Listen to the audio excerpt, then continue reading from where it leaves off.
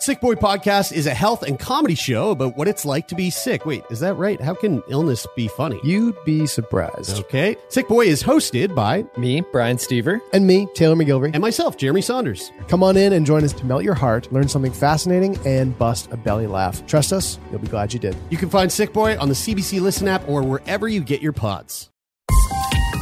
This is a CBC podcast. Hi, I'm Dr. Brian Goldman. Welcome to The Dose. Heart disease is a leading cause of death in North America, both for men and women, but far too many of us still think of heart disease as a man's disease despite lots of evidence to the contrary. Not knowing could cost women their lives. So this week we're asking, what do I need to know about heart disease in women? Hi, Dr. Beth Abramson. Welcome to The Dose. It's a pleasure to be here. Hi, Dr. Brian Goldman. It is a pleasure to be speaking with you as well, and I'm reminded, this is a bit of a nostalgia trip for me. I did my first story on women and heart disease back in 1994, and my goodness, it's 2023. So I want to ask you, how common is it today for women to be shocked when you tell them they've had a heart attack?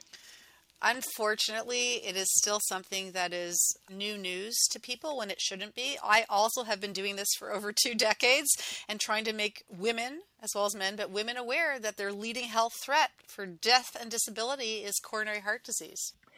And that's why we've come to you for the answers to the questions for our topic this week on The Dose. But before we begin, can you give us a hi, my name is, tell us what you do and where you do it, just ad lib. Hi, my name is Dr. Beth Abramson. I'm a cardiologist at St. Michael's Hospital, University of Toronto, and I'm the Paul Albertson Professor in Cardiac Prevention and Women's Health at the University of Toronto.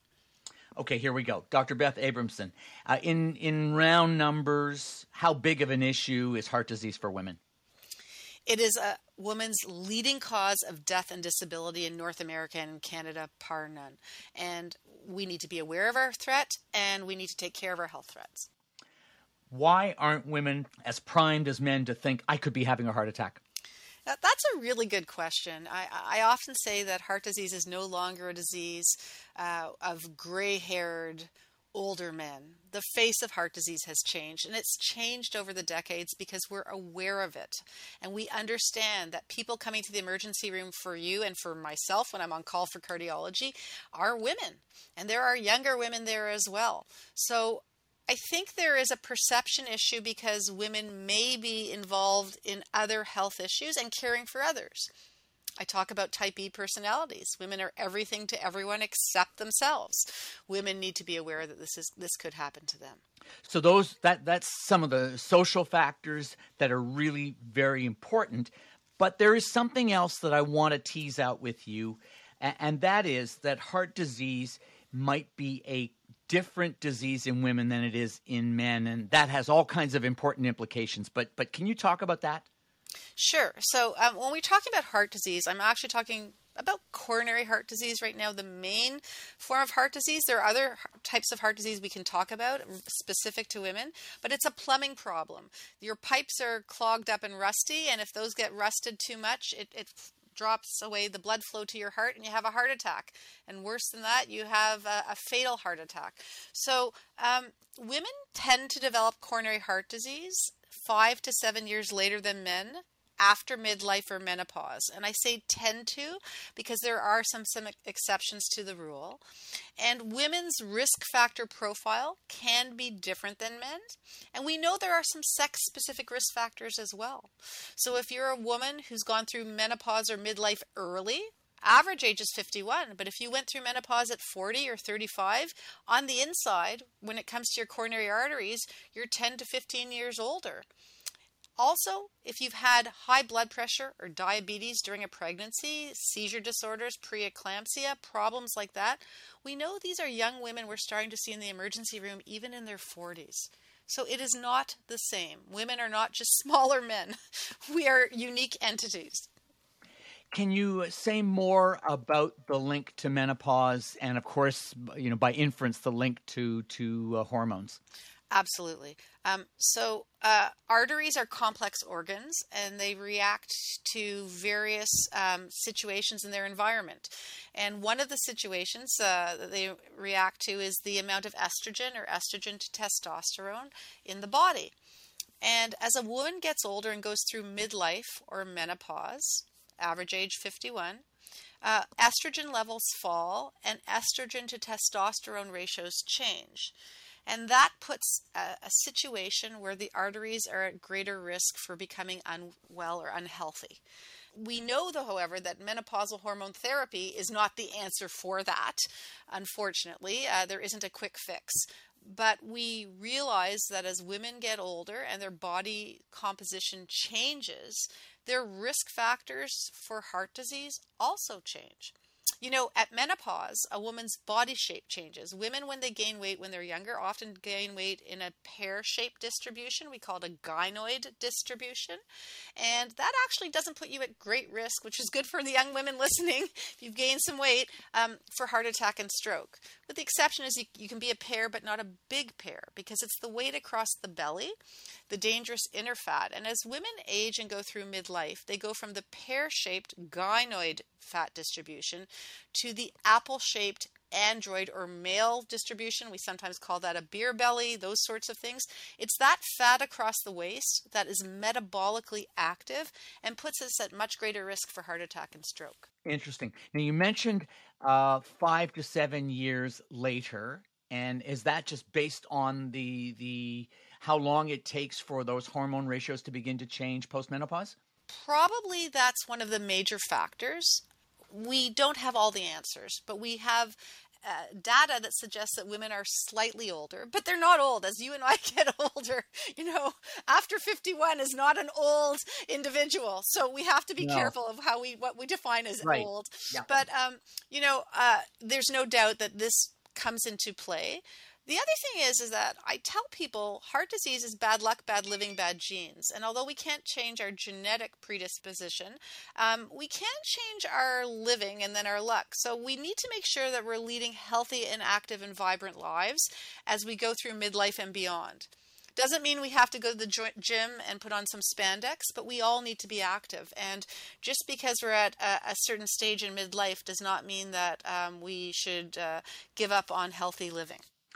You started to say a little bit about hormone replacement therapy, but I know that there are a lot of people that are listening to our conversation that want to know, what are the rules and what are the benefits and what are the risks?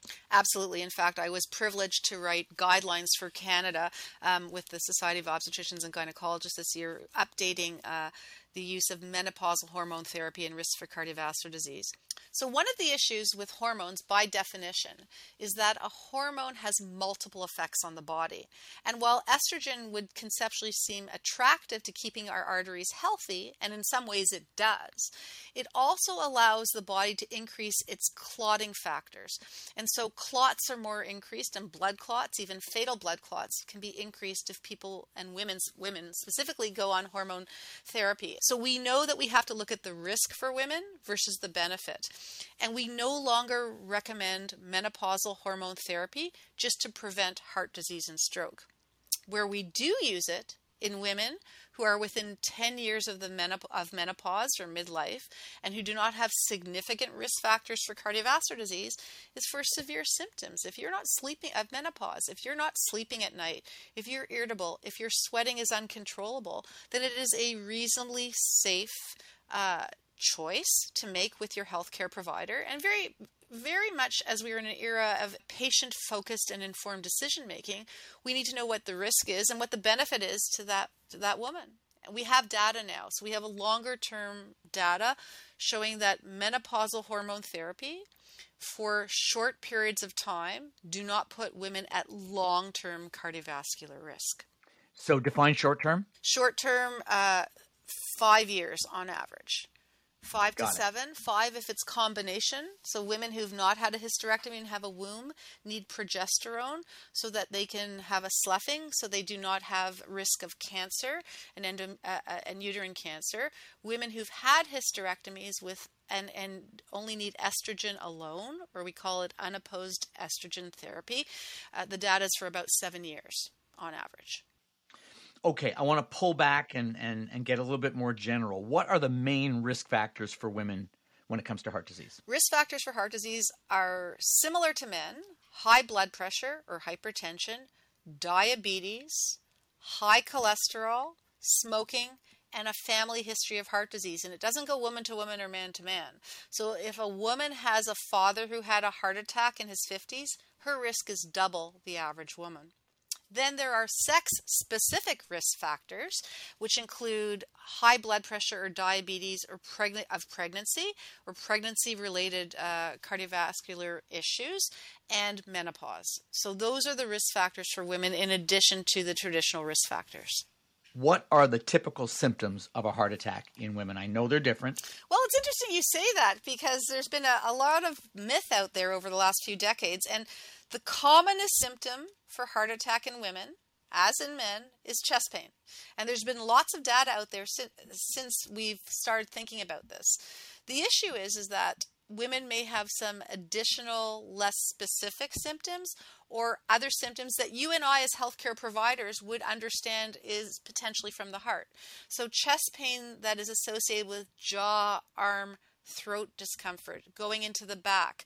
Those are all symptoms that we have to take seriously. That could be the heart. Certainly, if a woman wakes up in the middle of the night or out of the blue, especially if she has risk factors for heart disease or is at midlife or older and becomes cold and clammy, short of breath, gray, ashen, and has a chest discomfort, she needs to seek urgent medical attention.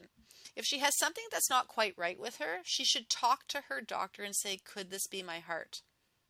One of the issues is that we've had these non-specific symptoms about fatigue, for example, but I'd ask everyone listening to this and yourself and myself as well, how many times we've been tired in the last week. We are all fatigued. So these are not sort of defining factors of heart attack. Heart attack for women is chest discomfort.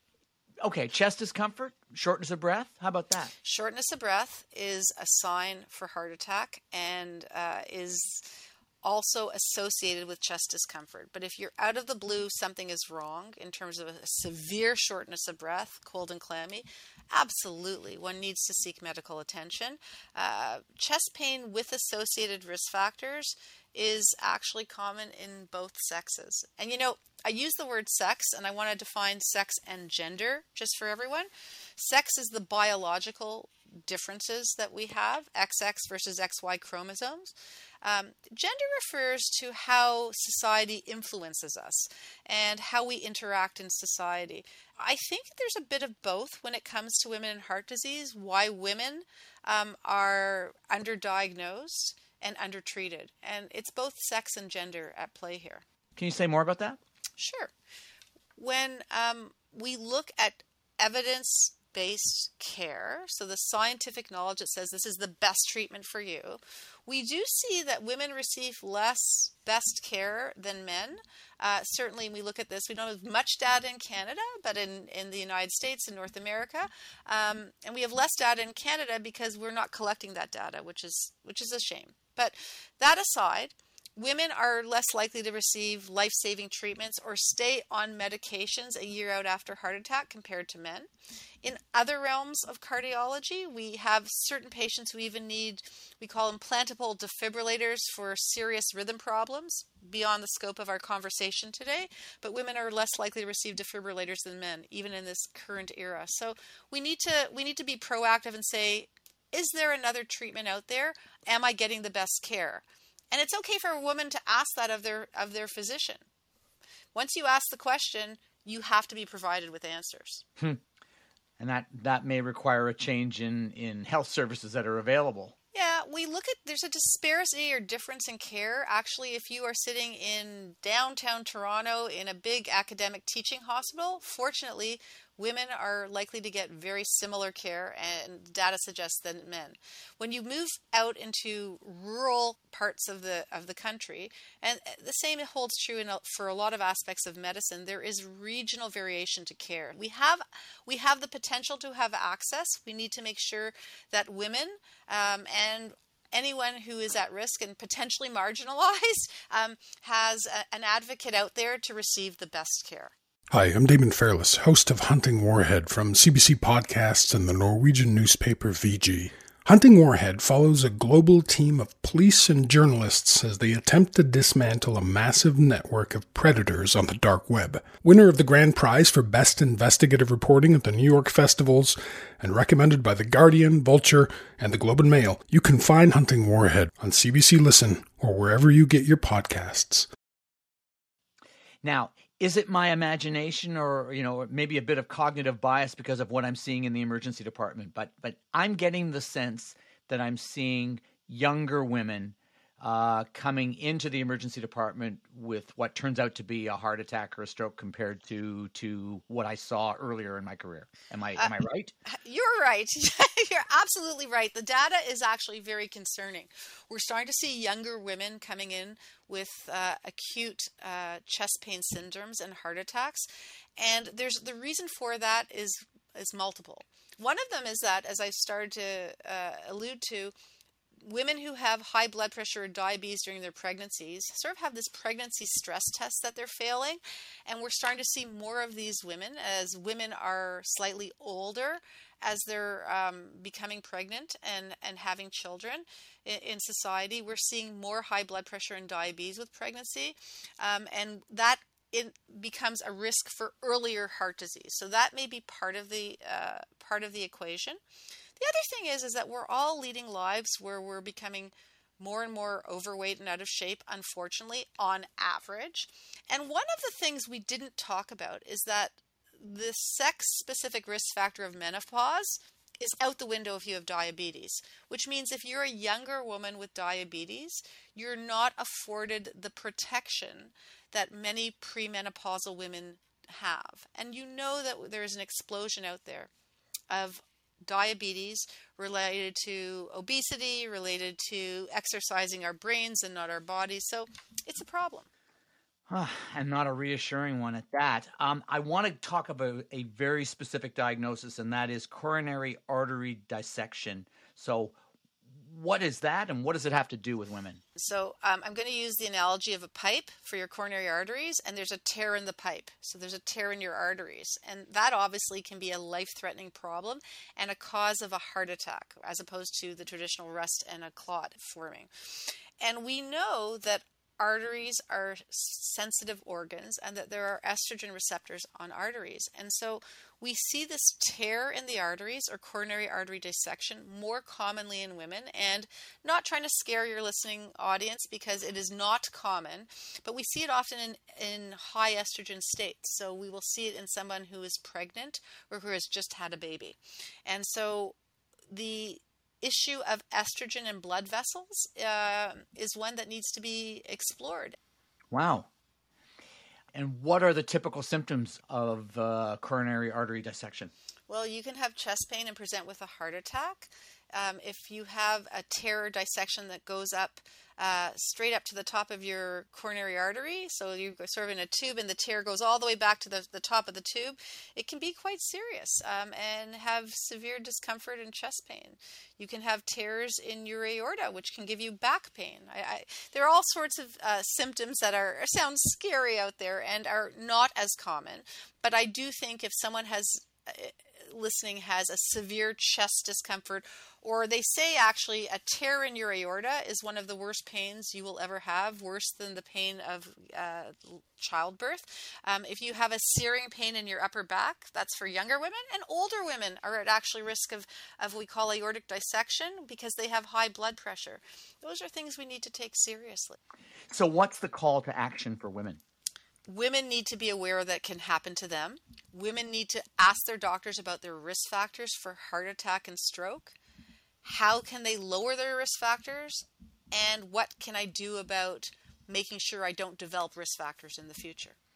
So let's take them one at a time. Let's talk about the risk factors. What are the risk factors they need to know the most about and do as good a job as possible of trying to manage? Okay, so the younger women who've had high blood pressure or diabetes during their pregnancies, the most important thing to do, which is really, really hard, is to get back to your pre-pregnancy weight and talk to your doctors about risk of heart disease in the long run, getting cholesterol checked intermittently, blood pressure, and obviously blood sugar. For women before, at, and after midlife, checking blood pressure, checking cholesterol, talking to your doctor to see if you're at risk for diabetes or not, asking your siblings and parents about a family history, because don't forget, risk factors for heart disease tend to run in families. So if you have a parent or a sibling with high blood pressure, you're at higher risk as you go through menopause and midlife. So it's really important to have a conversation with your family. Butt out. I say that for women, for men, for giraffes, for everybody. The highest risk for having a heart attack if you are younger and coming into the emergency room is smoking. And although we're making great strides in Canada, there is still that misperception that the unhealthy, very slim fashion model who's smoking and unhealthy on the inside somehow is at lower risk than the woman or young woman who is 5 to 10 pounds overweight, is not smoking, is eating a heart-healthy diet in fruits and vegetables and less saturated fats, who's out there and active. So you can be a little overweight and healthier on the inside. And can we assume today that if a woman talks to her doctor or nurse practitioner about these issues, that she's going to get a good hearing, and that most primary care providers are well versed in this, or are they going to sometimes encounter someone who is going to tell them that their risk is low because they're a woman? Yeah, the answer is I don't know, but I can tell you if you are told your risk is low because you're a woman, you are entitled to a second opinion. The other risk factor we didn't talk about is cholesterol in detail. But for many years we thought, because women can have good cholesterol, HDL, which we want high, to be higher than the bad, lousy LDL cholesterol, that protects women. It does, but it's not the whole story. And so even if you have a good HDL, if your LDL or lousy cholesterol is up, that puts you at risk as well. So I think women are entitled to ask for another opinion if they've been told their risk is low because they're a woman. I think it behooves us as healthcare providers to think about the person in front of us and make sure we assess risk. And that's what we need to do. Not just for women listening to this, but for everybody who cares about them, because they are the linchpins of our families, and we want them to stay healthy. And we want them to take care of themselves as much as they take care of everybody else. So this is great information, and I'm so glad we got around to doing this topic. Dr. Beth Abramson, thank you so much for sharing your expertise and wisdom with us. My absolute pleasure. Dr. Beth Abramson is a cardiologist and the Paul Albrechtsen Professor in Cardiac Prevention and Women's Health at St. Michael's Hospital in Toronto. Here's your dose of smart advice. Heart disease is the leading cause of death for women, just as it is for men. Women's heart disease is somewhat different from that of men. In women, heart disease occurs in the smaller blood vessels of the heart and less so the major coronary arteries. As a result, women may not get the crushing chest pain that men get, but they do experience chest discomfort, shortness of breath, fatigue, indigestion or nausea, back or neck pain. You can't talk about heart disease in women without talking about hormones. During childbearing years, estrogen and progesterone help protect against heart attacks. That protection lasts until 5 to 7 years following menopause. When it comes to heart disease risk, hormone therapy helps relax arteries, which is good for blood pressure, but also promotes clotting, which can trigger heart attacks and strokes. Hormone therapy is therefore only recommended for temporary relief of menopause symptoms for up to 5 years. Heart disease is beginning to show up in younger women because of higher rates of obesity and older age pregnancies, which put extra stress on the coronary arteries. Compared to men, women are at much higher risk of spontaneous coronary artery dissection, or SCAD, a potentially lethal condition in which the coronary arteries are torn. Standard tests of heart disease, such as stress or treadmill testing and angiograms, are less sensitive in women than they are in men. Women of South Asian, Chinese, and Afro-Caribbean descent have higher rates of heart disease. They also have more high blood pressure and diabetes. Indigenous people in Canada have higher rates of heart attack and stroke. For some Indigenous groups, the death rate from heart disease and stroke are higher in women and younger age groups. Seek medical attention right away if you have pain or discomfort in the chest that may be dull and heavy or sharp, pain in the neck, jaw, throat, upper belly, or back, nausea or vomiting, unusual fatigue, and shortness of breath during physical activity. If you have topics you'd like discussed or questions answered, our email address is thedose@cbc.ca. If you like this episode, please give us a rating and review wherever you listen. This edition of The Dose was produced by Isabel Gallant. Our senior producer is Colleen Ross. The Dose wants you to be better informed about your health. If you're looking for medical advice, see your healthcare provider. I'm Dr. Brian Goldman. Until your next dose.